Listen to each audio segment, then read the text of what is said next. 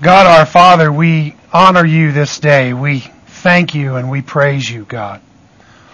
Oh Lord, you are everything to us. You are our all in all. You give us our life, our breath, and everything we have. We're grateful. We're grateful for the love that you have shown us through our Lord Jesus Christ, through his death on the cross. Oh Lord, through his perfect life,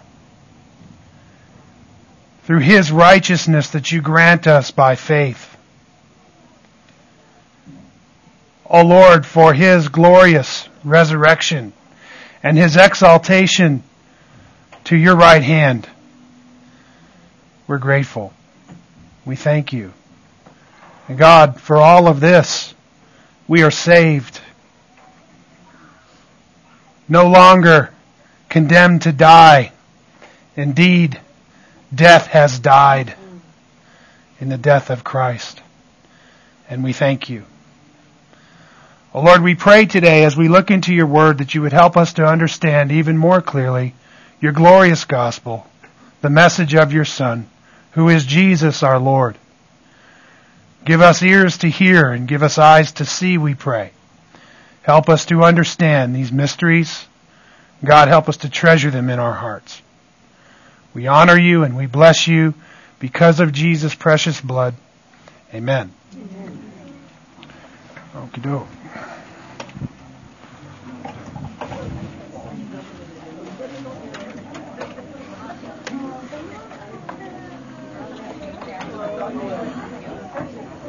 Okay. So with that, I want to remind you there's a new handout today, number 90. If you don't have a number 90, you need to grab one. I'm hoping we get to number 90. We're going to be picking up today on number 87 where we left off. But I just want to give you a brief review of the topic we've been discussing, which is the Lordship of Christ. And if you will, we've kind of been talking about the idea of Christ's Lordship, and we've been talking about the idea of Jesus being our Master and our Lord, and Him having high and holy commandments that are to be fully obeyed. And if you will, we talked about the Lordship controversy, which there has been some controversy ongoing since the middle of the 20th century among the evangelical church about the Lordship of Christ and whether or not it's absolutely necessary for one to receive Christ as Lord in order to be saved. And of course we know that the answer is Jesus is the Savior and He's also the Lord, and when you get one, you get both. Amen? Well, these who would say that salvation comes only by faith and has nothing really at all to do with our repentance or our obedience, we have seen that that emphasis leads to really a reduction of the gospel. Amen? So that one would say, well, all you need to do is believe. And although that is really true, because all you really need to do is believe, the fact of the matter is, if you have true saving faith, if you have the kind of faith that saves, it is by nature an obedient faith. Or if you will, it brings about the obedience of faith to the Lordship of Christ. Amen? And so it really is something that needs to be explained in that whole controversy. It's very important that we don't just reduce the gospel down to any one of its forms, because as we've seen many, many times, the gospel is expressed in the Bible in many different forms. Although there is only one true gospel, and the core message of the gospel is really a simple message, it's expressed in the Bible in many various different ways. And so is saving faith. Saving faith is expressed in the Bible in many different ways, and that's what we've been looking at as we've been talking about the Lordship of Christ. But in regard to this controversy about whether or not one needs to actually obey Christ in order to be saved, well, the answer is, of course not. Why? Right. Because you can't obey Christ. You do not have the power to obey Christ. In fact, That's why you need to be saved, because you have disobeyed Christ. Right? And it's not on the basis of your obedience and on the basis of your merits that you have salvation. That comes by faith alone in Christ alone. Amen? However, the issue is, when one has true saving faith, obedience is a characteristic of that faith. So that when we examine our life, what we should see is a life that's being changed from our former lusts, our former dwelling in darkness and in sin, and we're being increasingly transformed into the likeness of Christ through our reverent obedience to Him as Lord. Amen? So if one possesses the kind of faith that saves, the good works are going to be evidence of that faith. The good works are going to be the fruit or the product that comes from that faith, and this is how we see it expressed in the New Testament. So, if you will, the true gospel is a call to faith as well as repentance. It's a call to faith as well as obedience. Okay? Now, it's not that the obedience is what saves us, right? Because we all know what a desperate failure we have been. Even since the day we got saved, we've sinned against God in thought, word, and deed more times than we can count on both hands and feet. Right? So it's not our obedience that earns us merit before God. It's the obedience of Christ that earns us merit before God. But we receive His merits through faith. And the kind of faith that receives the merits of Christ is a faith that is fully submitted to His Lordship. It's a faith that has turned its back on sin. It's a faith that now expresses its trust and its reliance on Christ through obedience to God's commandments. Amen? It doesn't mean we're never going to fail again, right? It's simply a characteristic that we have true saving faith, that obedience come from our life. So last week, we were talking about the nature of saving faith. What is the nature of the kind of faith that saves? Because we also introduced the idea that there is a kind of faith that does not save. Amen? As James points out in chapter 2, right? Even the demons believe, he says, and shudder. So if you, in that sense, believe on the Lord Jesus Christ, well, like we said, that qualifies you to be a demon. Right? Because if you have the kind of faith that saves, you won't live like a demon now, will you? Right? And there'll be a vast difference between what your life looks like and the life of the wicked. Would you agree?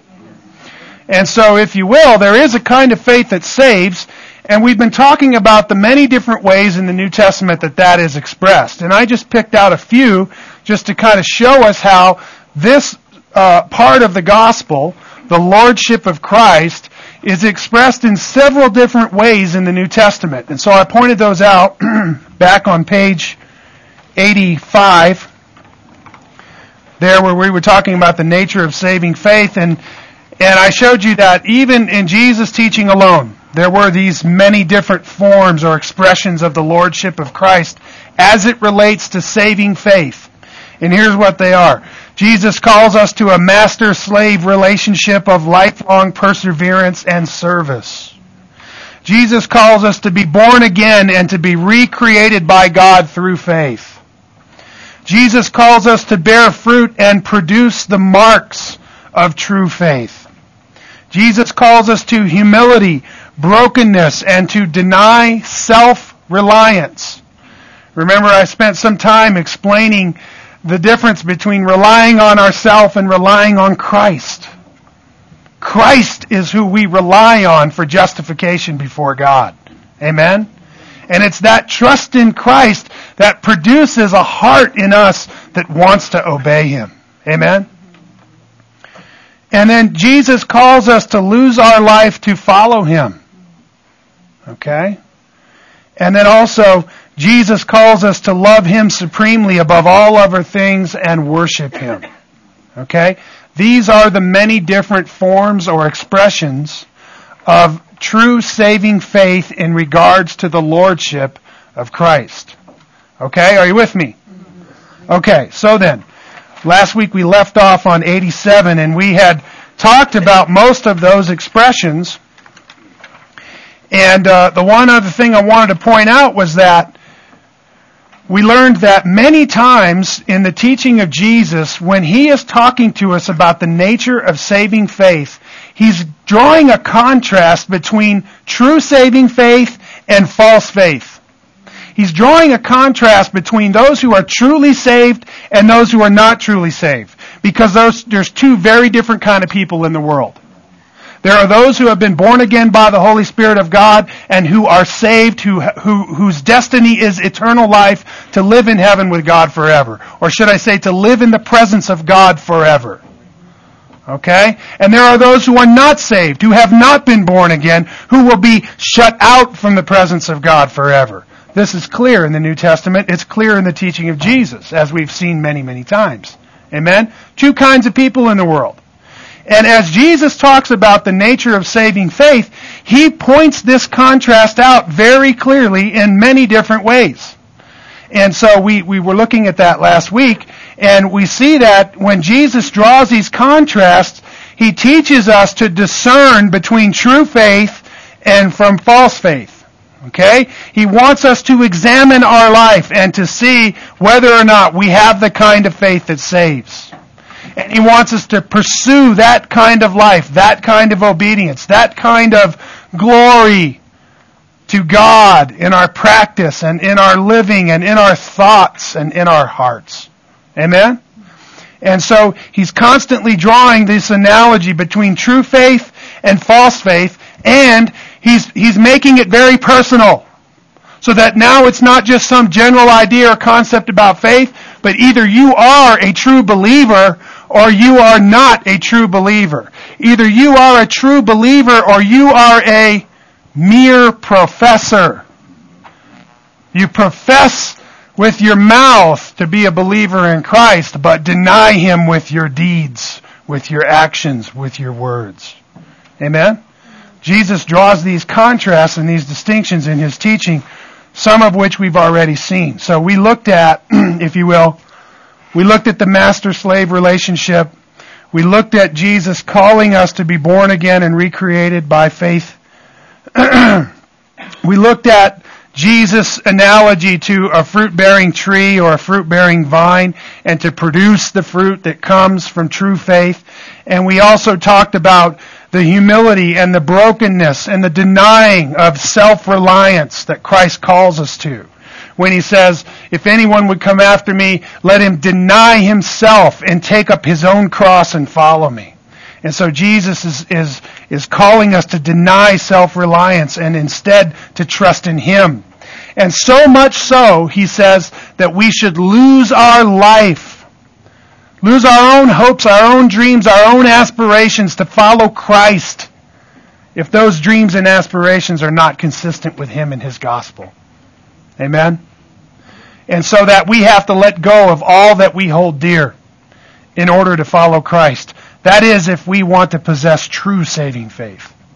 And these are the analogies that come from Jesus' teaching. And that brings us to where we are today on page 87, near the top there. This price of losing our life can occasionally cost us everything. Indeed, throughout history, many saints have given their life at the hands of violent persecutors. The gospel calls us to the kind of commitment of self-abandonment to follow Christ, even unto death. And so, if you will, Jesus calls us to be a witness. He calls us to be a professor, doesn't he? He wants us to profess faith in him. He wants us to confess him before men. He wants us to, as he says, preach the gospel to every creature unto heaven. He wants us to go into every nation and make disciples and to teach them to obey everything he commanded us. Amen? However, he also warns of denying him. In Matthew 10, verse 32 and 33, he says, everyone therefore who shall confess me before men, I will also confess him before my Father who is in heaven. But whoever shall deny me before men, I will also deny him before my Father who is in heaven. And so here is a mark of true faith. What do? We confess Him before men. I wonder how many people in your life know that you're a Christian. I wonder how many people in your life know that you're a true Christian. You with me? The kind of Christian who has denied himself and taken up his cross and lost his life to follow Christ. So that you love Christ more than you love the approval of men. And that you're not ashamed of the gospel. Nor are you ashamed of Jesus the Savior and His cross. Amen? Something to think about. How about in 2 Timothy 2:11 and following, Paul says there, it is a trustworthy statement, for if we died with Him, we shall also live with Him. If we endure with Him, we shall also reign with Him. If we deny Him, He also will deny us. If we are faithless, He remains faithful, for He cannot deny Himself. You see, Christ warns that we not deny Him. On the contrary, that we profess Him and confess Him before men. Even unto death. In Revelation 2:10, He says this to the church, do not fear what you are about to suffer. Behold, the devil is about to cast some of you into prison, that you may be tested, and you will have tribulation 10 days. He says to them, be faithful unto death, and I will give you the crown of life. He who has an ear, let him hear what the Spirit says to the churches. He who overcomes shall not be hurt by the second death. And here, Jesus clearly calling us to be faithful even unto death. Even after being thrown into prison, He tells His saints, be faithful unto death, and I shall give you the crown of life. And again, we hear ringing in our ear the call, the gospel call of Jesus. If we're not willing to lose our life to follow Him, we shall lose our own life. Amen? For what will it profit a man if he gains the whole world and yet forfeits his soul? In other words, there's nothing in the world more valuable than Christ. Amen? God help us to treasure Him in our hearts above all other things. In fact, the gospel calls us to give up everything we have in order to love Christ supremely above all other things and worship Him first. You understand? When Jesus calls us to love Him supremely above all other things, He's not saying that you must go sell everything you have and give your life to the poor and no longer live in a home or anything like that, although that is the example He lived before us. But what He does want is the allegiance of your heart to that level or that degree. Are you with me? He's calling for an allegiance of your heart that would give itself even unto death if need be, if that's what He calls us to. Amen? And many times in our life, that's going to take the form of sacrifices that we need to make to help other people. As a matter of fact, a good fruit-bearing Christian is making sacrifices all the time. Are we not? We make sacrifices of our time to minister to people. We make sacrifices of our talents and our gifts, and we offer those to God in ways to try to minister the gospel to people and to the church, those whom He loves. We love the church and we serve the church and we give our life to serve the saints. Amen? We wash their feet. We cleanse them from the filth of the world by our active ministry to them. Amen? And so a Christian is always giving sacrifices. We sacrifice our treasure. We sacrifice our money to help those who need help, who need financial and monetary assistance. Amen? We sacrifice our money so that the church can grow and be blessed and be filled. Amen? And so there are many different ways that we're making these sacrifices. But listen, Jesus is calling the allegiance of our hearts to be with Him supremely above all other things. Are you with me? And so, at any point, we ought to be able to say that we live our life for Christ. He's first. He's King. He's Master. He's Lord. Amen? If you will, Luke 14:26 and following, He says this, if anyone comes to me and does not hate his own father and mother and wife and children and brothers and sisters, yes, even his own life, he cannot be my disciple. Whoever does not carry his own cross and come after me cannot be my disciple. Now, family, those are strong words, are they not? Let me ask you a question. Is Jesus asking you to hate your father and your mother? To hate your sister and your brother and your wife? No. What is he calling you to? To love Christ more. He's calling you to love him more. He's calling you to an allegiance of your heart that is greater than all other things in your life, even the most treasured things in your life, like your spouse and your mother and your father and your children. And look what he says, even your own life. That's what he's calling us to. Christ is to be loved and honored supremely above all other things, even our own life. Amen? This is his gospel call, family. These are his words. How about Luke 14:33? He says, so therefore, none of you can be my disciple who does not give up all his own possessions. In other words, you need to give up your possessions, right? They cannot possess you. Are you with me? So that if at any time the Lord asks for something that you have and wants you to give it to another, your allegiance to Christ should override that. Amen? Are you with me? In other words, nothing that you have is more valuable than your allegiance to Christ and his Lordship. Amen? These are Jesus' words. This is Jesus' call. This is Jesus teaching us what true saving faith looks like. It's the kind of faith that honors and loves him supremely above all other things in our life. Amen? How clear could it be? How clear could it be? How about Paul when writing of his own commitment to Christ in Philippians 3? He says this, but whatever things were gained to me. You know how he's going on there in the first few verses of Philippians 3, and he's saying, I'm a Jew of the tribe of Benjamin. I'm a Jew of Jews. I'm a Pharisee of Pharisees, right? In regard to the practical obedience to the law, I'm blameless, right? And I'm very zealous, he says, for the traditions of my fathers, right? Paul talking about his great record of blameless righteousness in pursuing Judaism, right? But then he says this about his commitment to Christ. Whatever things were gained to me, those things I have counted as loss for the sake of Christ.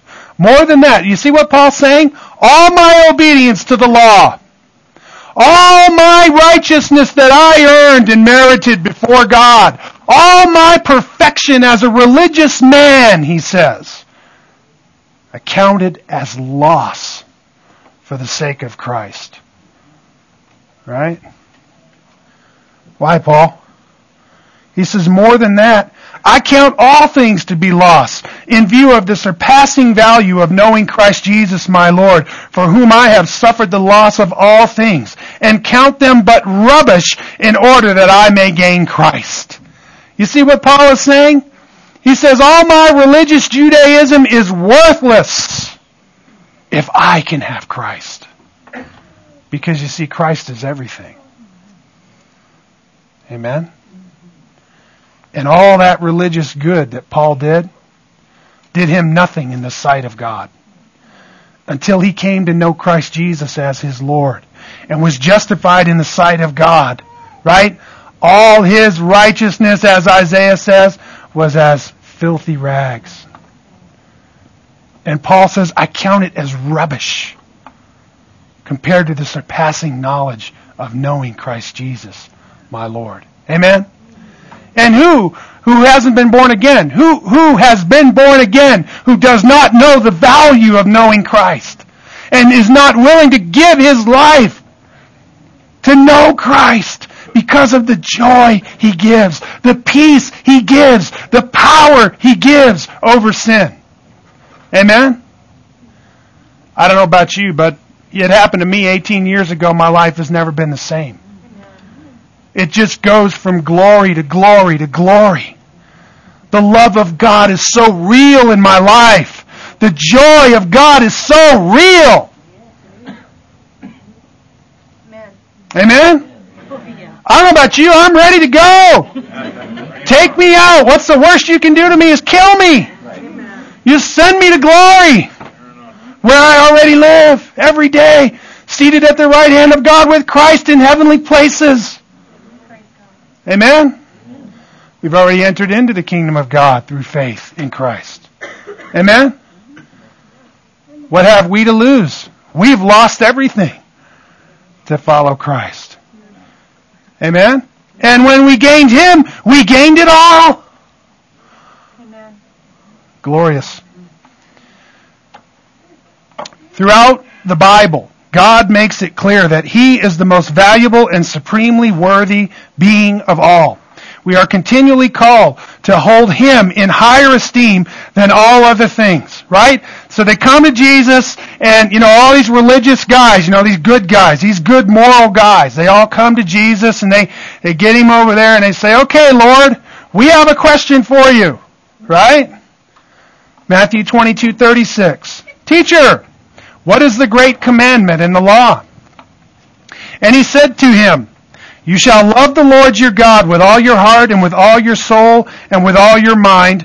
This is the great and foremost commandment. And the second is like it. You shall love your neighbor as yourself. On these two commandments depend the whole law and the prophets.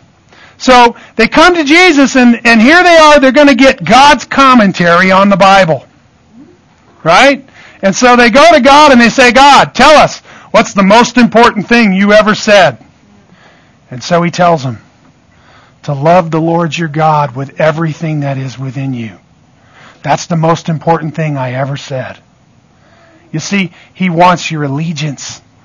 He wants your love. He wants your adoration. He wants the commitment of the deepest part of your heart.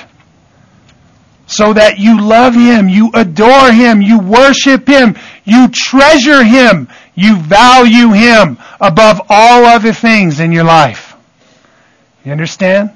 This, He says, is the great and foremost commandment. And you know how you show that love to God? You express it in reverent obedience to the people around you. By reaching out and loving them with the kindness and the love of God.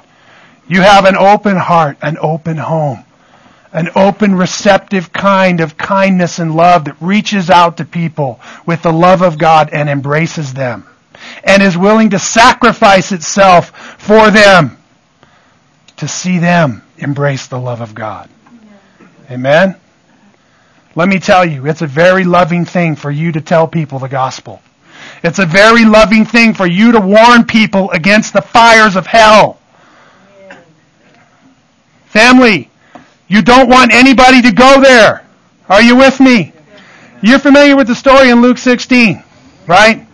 And, the guy goes, he dies, there's a rich man and Lazarus, right? And the rich man is ignoring the poor man all his life, and this is the imagery of Jesus' parable. Excuse my paraphrase.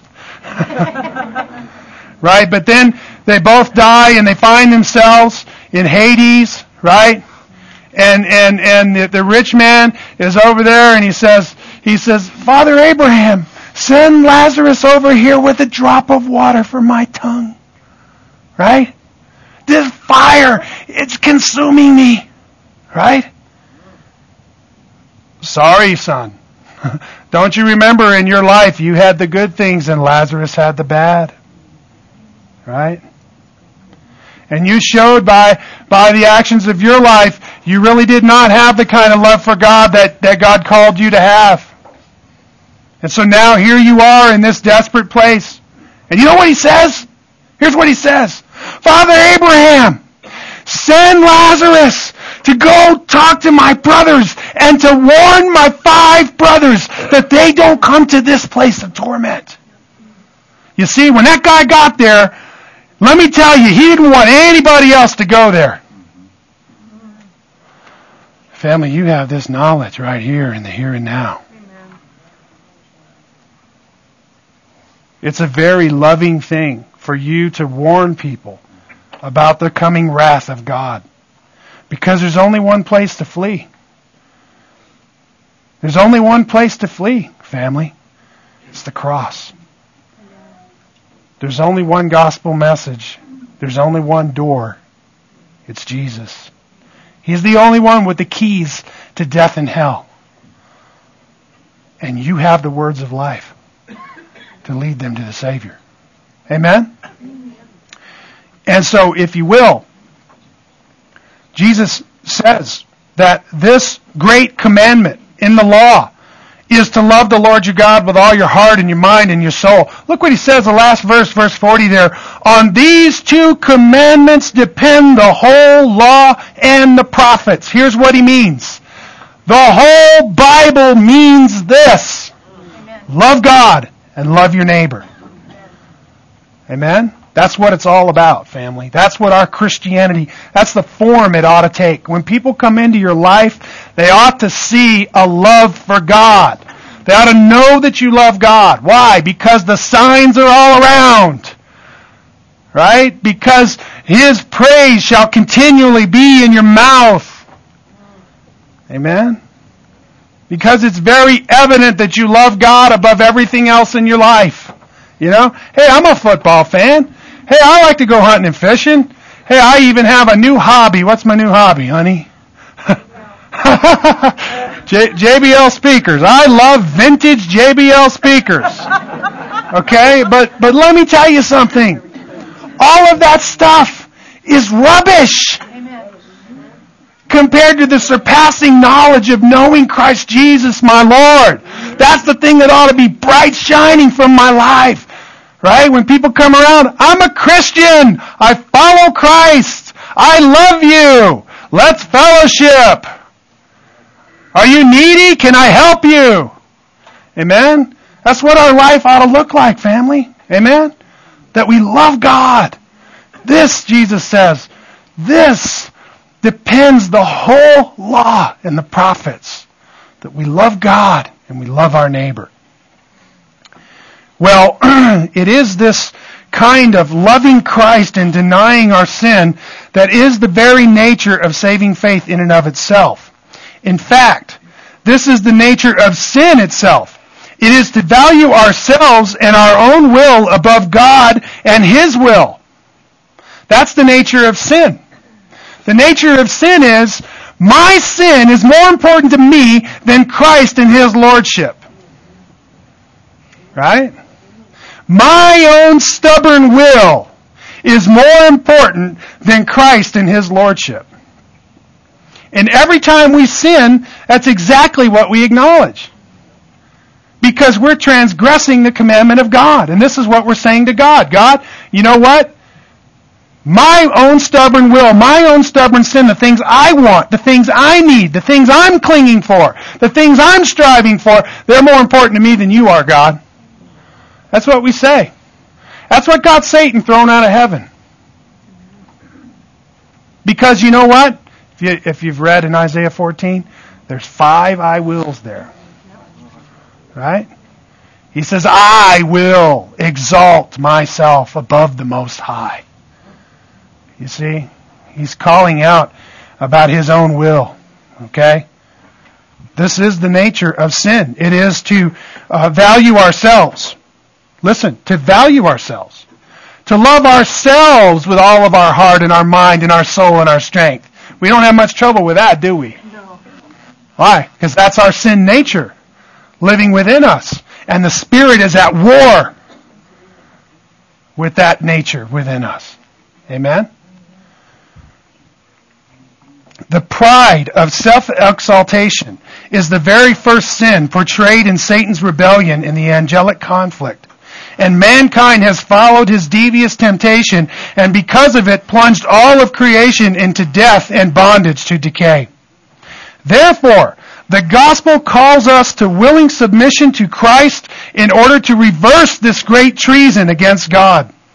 In short, the very thing we refused to do in the garden at the fall, the gospel calls us to do now. Except that now God is going to give us His power to do it. That is, to deny our own self-reliance and self-will to embrace Christ as our all-sufficient resource for life and fellowship with God.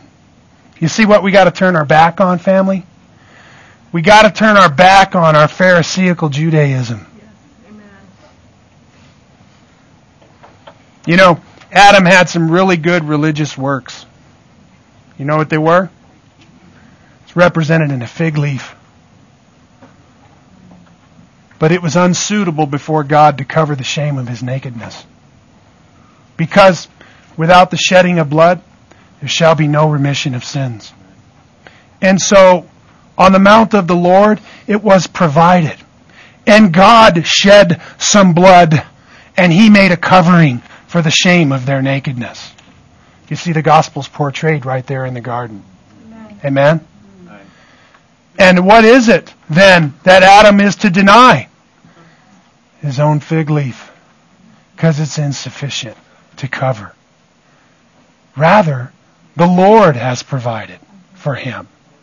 You see, Adam, like me, needs to give up on his own ability to please God and trust Christ.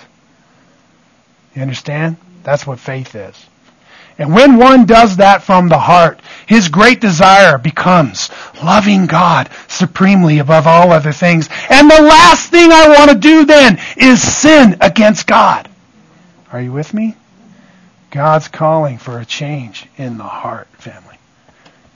The allegiance of my heart is now to be with him and against my own sin and my own self-will and my own self-righteousness and my own self-reliance.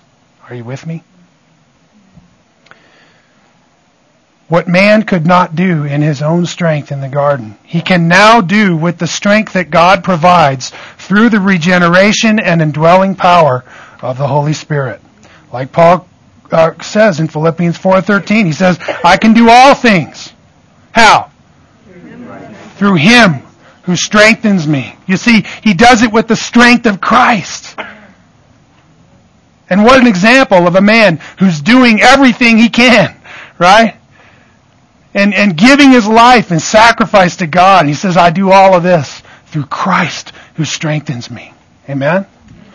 Or how about in 2 Corinthians 3, there Paul writing, he says, in such confidence we have through Christ toward God, not that we are adequate in ourselves to consider anything as coming from ourselves, but our adequacy is from God.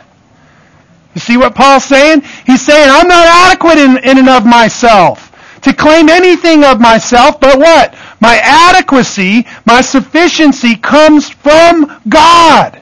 It comes from the strength that he provides. Amen? Now, in the Scripture, true love for God and Christ is seen and made evident by how we behave. Okay? So here's this thing. What's the great commandment in the law? Love the Lord your God with all your heart, mind, and soul. Love your neighbor as yourself is the second. Right? And so, this has ramifications upon how we live our life, the things we do, the things we put our hands to, the words we say, the thoughts we think. Okay? These things, when God says love me, he doesn't just mean go off in your closet somewhere and have some nice thoughts about me. Now, does he? No, he means in every aspect of your life.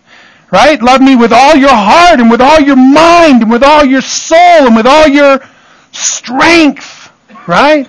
Give your whole life to me. Lose your life to follow me. Deny yourself. Right? That's the gospel call. In other words, the Bible points out that the kind of behavior that shows itself as loving God, and in contrast, points out a false kind of love, which is not really true love for God, because it lacks obedience. It is clear from Scripture that love for God produces obedience to his commandments. Okay, now here's the key word. The key word is produces. So here's how it is. The fruit, right? The fruit of obedience to God is not the love for God.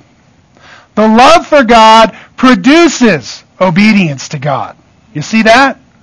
And so if you will, a true kind of love for God, a true saving faith before God, produces obedience to His commandments. This obedience is the result of regeneration in the life of the believer. In other words, you don't have the power in and of yourself to obey Christ. The only way that you can live an obedient life to Christ is by walking in the Spirit and walking by the power of the Spirit and bearing the fruit of the Spirit. You see, it's not the fruit of Shaan, right? It's not the fruit of Luann. It's the fruit of the Spirit of God living within me, right? So what does that mean? Well, it means I've been born again by the Spirit of God. Now the Spirit of God has come to dwell inside me, and it produces what? Fruit. Right? It produces this fruit. The Spirit of God living in me produces the fruit. So the adequacy is not of myself. My sufficiency to produce this fruit is not of myself. It is of the Spirit of God. Are you with me? And of course we know of that fruit of the Spirit, right? The first is love.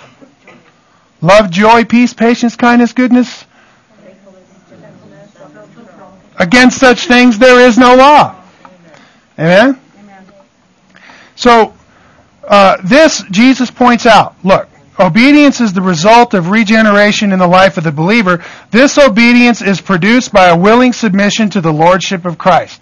Now, if Jesus isn't Lord, and He's not the master and we're not the slave, right, then we don't have any concern for obedience. Why should we care if we do what He says or not? You understand that that's what this false gospel preaches? Right? Just believe.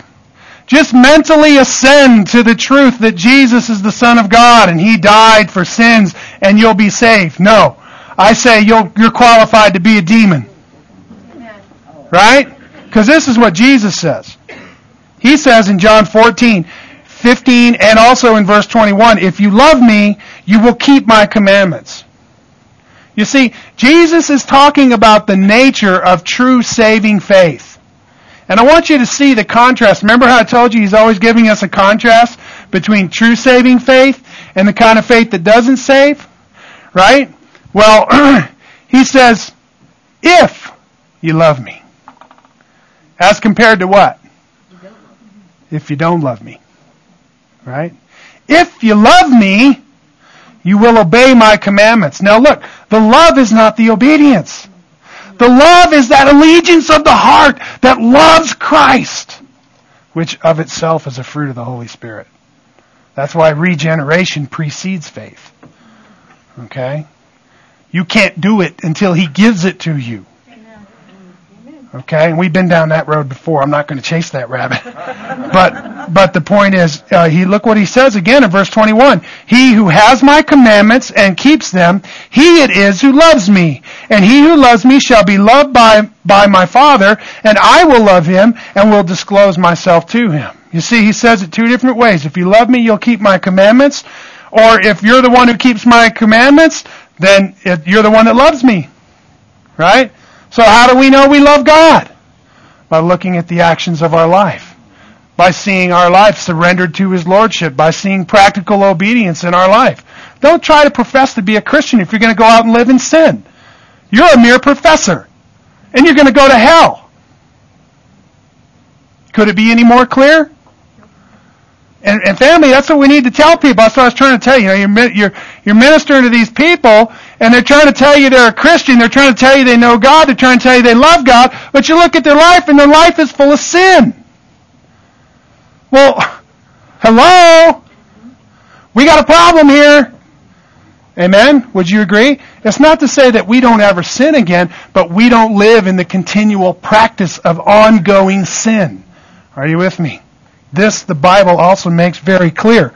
But here, speaking about the love of God, this is what John says in 1 John 5:3. He says, for this is the love of God, that we keep His commandments. And His commandments are not burdensome. You know what that means? It means everybody that loves God loves to do what God says. That's what it means. They're not a burden. It's not a burden to love God. Right? Well, hey, it may cost us a sacrifice. As a matter of fact, it may cost us our life. But we'd rather give that than deny our God. Amen? Why? Because he has the allegiance of our heart. We love him more than we love our own life. Right? And it's not a burden, family, to give your life for Christ. It's a joy. Let me tell you, it's a privilege. It's a privilege. 1 John 4:20, if someone says, I love God, and hates his brother, he is a liar. He's a mere professor. Right? How come? Well, the one who does not love his brother whom he has seen cannot love God whom he has not seen. And this is his commandment that we have from him, that the one who loves God should love his brother also. Right? Here's that contrast again. What's John saying? Well, if you love, we know you love God. If you love your brother, we know you love God. If you hate your brother, we know you don't love God. That's John's reasoning. Right? So in other words, we see somebody's true love for God, we see their true saving faith when they manifest it through love to their brother. Are you with me? That's what the Scripture says. Let's talk about that. True conversion or mere professors? True conversion or mere professors? Let's focus for a few minutes on that contrast. And let's examine our own hearts. Let's examine our own life in light of what the Scripture says. Okay? And let's ask the question, am I a true believer or am I a mere professor? Let the Word of God speak. In the New Testament, the writers are continually laboring to show the nature of true faith and also the nature of false faith. The believer is called to self-examination again and again to test the reality of their faith. This was a theme in the teaching of Jesus when he would present his parables to teach about the nature of the kingdom and of saving faith. And so here we are in some of the parables. Luke chapter 8, verse 14 and following. And this was where he's explaining the parable of the sower. And he says there in verse 14, and the seed which fell among the thorns, these are the ones who have heard, and as they go on their way, they are choked with worries and riches and pleasures of this life and bring no fruit to maturity. And the seed in the good soil, these are the ones who have heard the word in an honest and good heart and hold it fast and bear fruit with perseverance. You see that? Now, of course, there were 4 kinds of soils, right? The first one fell along the path, and what happened to it? The birds of the air came and ate it up, right? The devil took the seed from their heart when he explains it, right? And the second kind of seed, right? It fell along the rocky path, right? And it sprung up with joy at first, but then when the sun came, the fire of persecution, right? It found itself only as a mere professor and not a true believer, and it withered and died.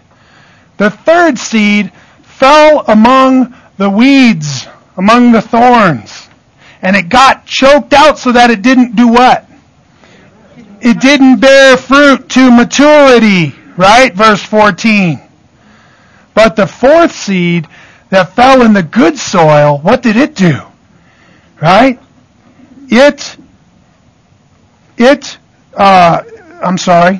This seed fell in the good soil. These are the ones who have heard the word in what?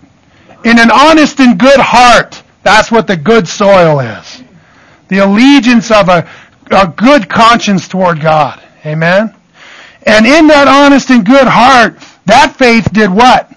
It held it fast and it bared fruit with perseverance. You understand? It bore fruit and it kept bearing fruit and it kept bearing fruit, and he who endures to the end shall be saved. You see, true saving faith perseveres till the end. It holds it fast and it bears fruit. You understand? That's the good soil. Now, here's Jesus' parable, family.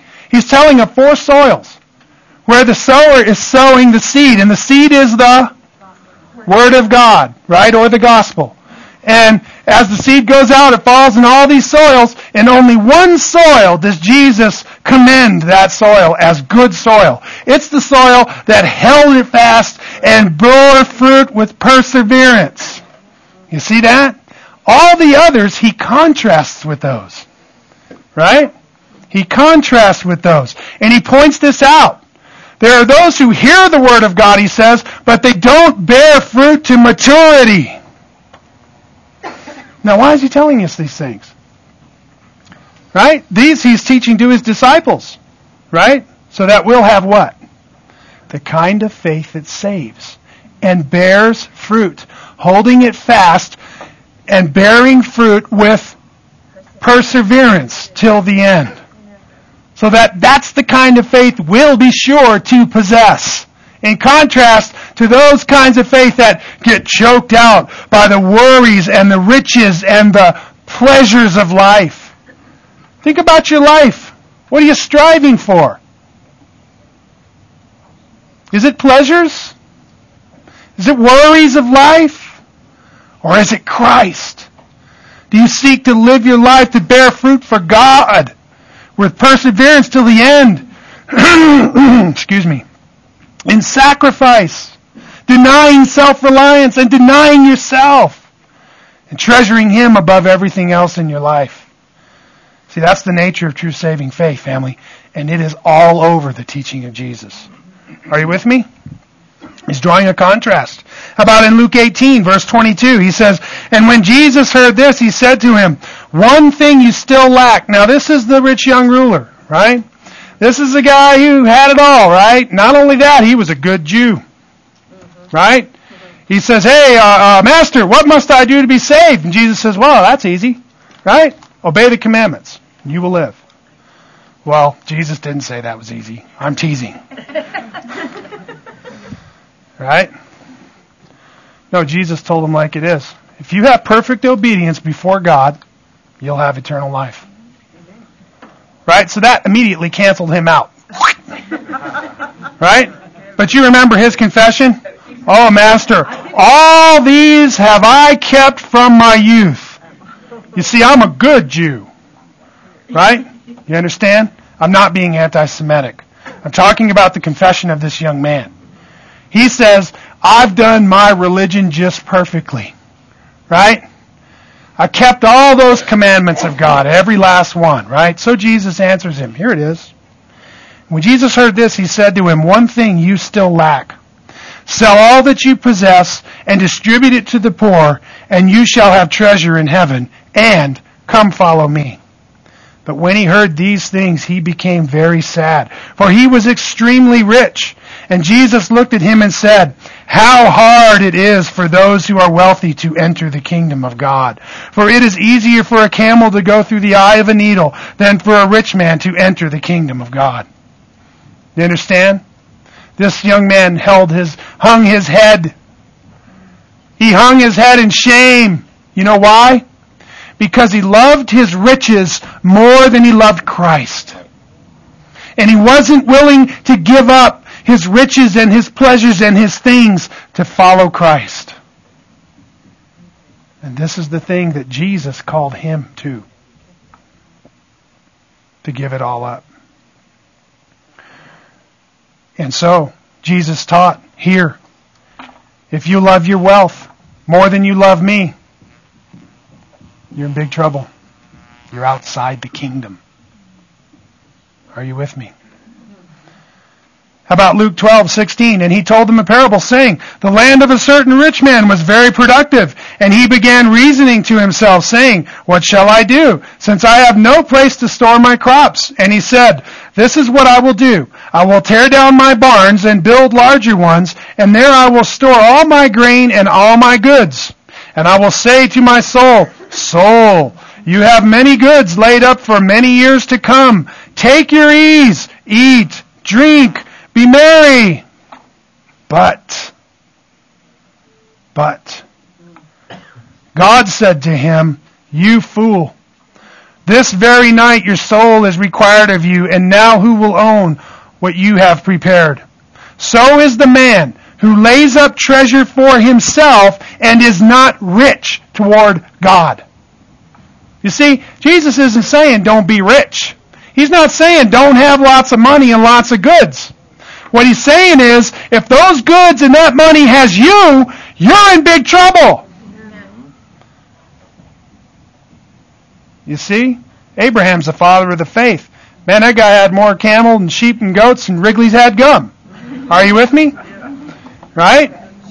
But what was the difference between this guy and Abraham? The love, the allegiance of faith in the heart that brought forth a life of worship unto God. And he loved God supremely above all other things. Right? And that's the difference, family. You see, Abraham was rich toward God. He wasn't just rich. His possessions didn't own him. He owned them instead. Or should I say, God owned them.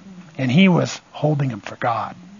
Or using them in God's service. Amen?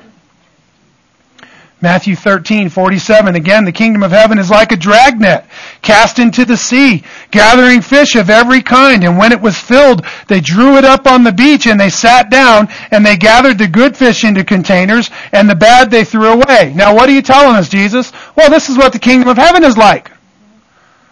Right? It's like a dragnet. And you go out there, and you throw it out in the water, and you pull it up on the beach, and you do what? Well, you take the good fish and you toss them in the bucket, and you take the bad fish and you throw them up on the beach. Right?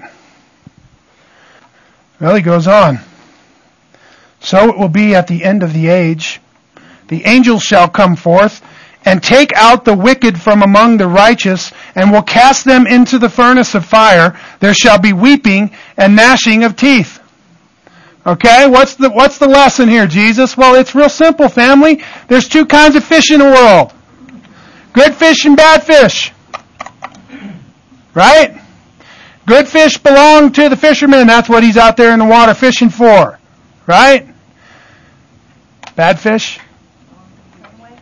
they get gathered up and thrown away, and Jesus says the angels are going to do this at the end of the age. They're going to separate the good fish from the bad fish. You see, the contrast. The contrast of those who have saving faith and those who do not have saving faith. Okay? The master is after the saving faith. Right? There's two kinds of people in the world with two kinds of destinies. You understand? Couldn't be more clear here in the words of Jesus. This theme in the teaching of Jesus shows that true faith produces good works consistent with that faith. In fact, those who do not submit to Christ as Lord or reject Him by disobedience are condemned as not possessing salvation. A man's good deeds are proof of his true repentance, and a man's evil deeds prove him to be a child of the devil. You understand what we're saying here? What we're saying is, if you're really a Christian, that you've really been born again in your heart, in other words, the Spirit of God has come in and transformed you with heavenly power and changed your life. Okay? If that has happened to you, you're going to live like a Christian. You're going to act like a Christian. You're going to speak like a Christian, and you're going to think like a Christian. Doesn't mean you'll never sin again. In fact, you will struggle with sin all the days of your life. But it will be a struggle. You will hate it. You will hate your sin. You will constantly be at war with your sin. You will frequently be depressed because you keep on sinning. Are you with me? But that's a whole different attitude from the kind of person that loves their sin. You understand? The kind of person who's a mere professor and not a true believer, he loves his sin. Right? But a true believer, he hates his sin. He loathes it. He loathes it worse than the pits of hell. Amen? He sees it as a disease and as a cancer he seeks to rid himself of. Amen? This is a theme in the teaching of Jesus, but this is what he's saying. Look, this is the brass tacks, right? Here's Jesus, Matthew 7:21. Not everyone who says to me, Lord, Lord, will enter the kingdom of heaven, but who? Only he who does the will of my Father who is in heaven. And so Jesus is saying this, if you have the kind of faith that saves, your life is going to show it with good works that live it out and express the reality of it. Right? In other words, you're not going to go on only professing Christ with your words, right? But you're going to profess Him with your life, with your deeds, Luke 13:24, he says, strive to enter by the narrow door. Listen to this. Listen to this. For many, I tell you, will seek to enter and will not be able. Have you ever thought about that? Let me just kind of open this up for you. This is Jesus. Jesus is talking about the nature of true saving faith. Here's what he says. Strive. That word in the Greek is agon. You know what it means? Agonize. Right? Strive to enter through the narrow door. You know why? Because he says, many will seek to enter but will not be able. You mean to tell me there's people who are going to want to enter the kingdom of God and can't? You better believe it. Many people. You know why? Because they rejected Christ in their life. And at the door of death, they find themselves at the judgment seat, and the kingdom of heaven is opened up before them, and there will be a time and a place right there where they will say, Lord, open up for us. Let us into your heaven. Let us into your presence. Here Jesus answers. I'm sorry, I lost my place. How'd I do that? Oh, at the very bottom. Okay. He says, once the head of the house gets up and shuts the door, you will begin to stand outside, knock on the door, saying, Lord, open up to us. Then he will answer and say to you, I do not know you or where you are from. Then you will begin to say, we ate and we drank in your presence. You taught in our streets. We were religious. We went to the church. We were in your presence. We made a lot of noise about our religion.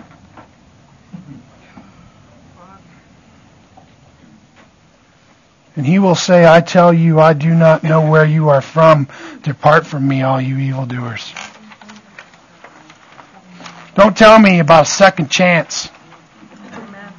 For many will seek to enter, but will not be able. For the Lord himself will say to them, depart from me, you workers of iniquity, you sinners, you who love sin more than you loved me. Because I don't know you. We didn't have a relationship of love. And it surely wasn't evident in your life. Okay? And that's why the Scripture says we'll be judged by our works. You're familiar with what I'm talking about. You look up the passages of judgment in the New Testament, and there it says a man will be judged according to his deeds. Let me tell you why it says that. Because anybody who possesses true saving faith, it is evident by their deeds that they do not deny Christ, but rather instead they love him. In other words, when we look at your life, if you're a true believer, we see clear evidence that you are a true believer and that you love God. And it will be easy to see by your deeds that you love God. Let me give you some deeds that you do that unbelievers never do. I'll give you one. You ready? Open your mouth and sing praises to the living God. Amen. Are you with me? Now that doesn't mean for sure you're a believer, because there's a lot of mere professors who do that too. Right? But let me tell you, the wicked never even give it a thought. In fact, they're not even thankful. Are you with me? And so here is a thing that we do. Our deeds, it's evident that we love God. Why? Well, we sing his praises all the time. Right? We live our life. We live our life to love people, to meet their needs. Right? We're constantly speaking of the high praises of God. We're telling of his mighty works to those around us. Right? We can't wait to tell people about Jesus. Why? Because he's the greatest thing we have. Are you with me? Well, we'll knock off there, and we'll take up from there. Let's pray. God our Father, Lord, I pray that you would help us to understand these contrasts that we see in the Scripture. That you would help us to understand the nature of true saving faith. That you would bring clear understanding to our minds about what you have said in your word. I pray that my explanations, God, would bring clarity, that they would help people to see and to grasp and to understand. More than this, God, we pray that you would give us a deep longing to possess you, to own you, to hold you, to worship you, to adore you, God. Father, that the great treasure of our life would be you, would be our Lord Jesus, the blessed Holy Spirit. God, that you would consume our thoughts, our desires, our hopes, our dreams. God, I pray that we would love you supremely above all other things. And this, Lord, with all of our heart and our mind and our soul and our strength. And God, may it be evident to others as we love our neighbor as ourselves. Please help us, God. Our sufficiency does not come from us, but only from you. And so we look to you for that power. In Jesus' name we pray. Amen.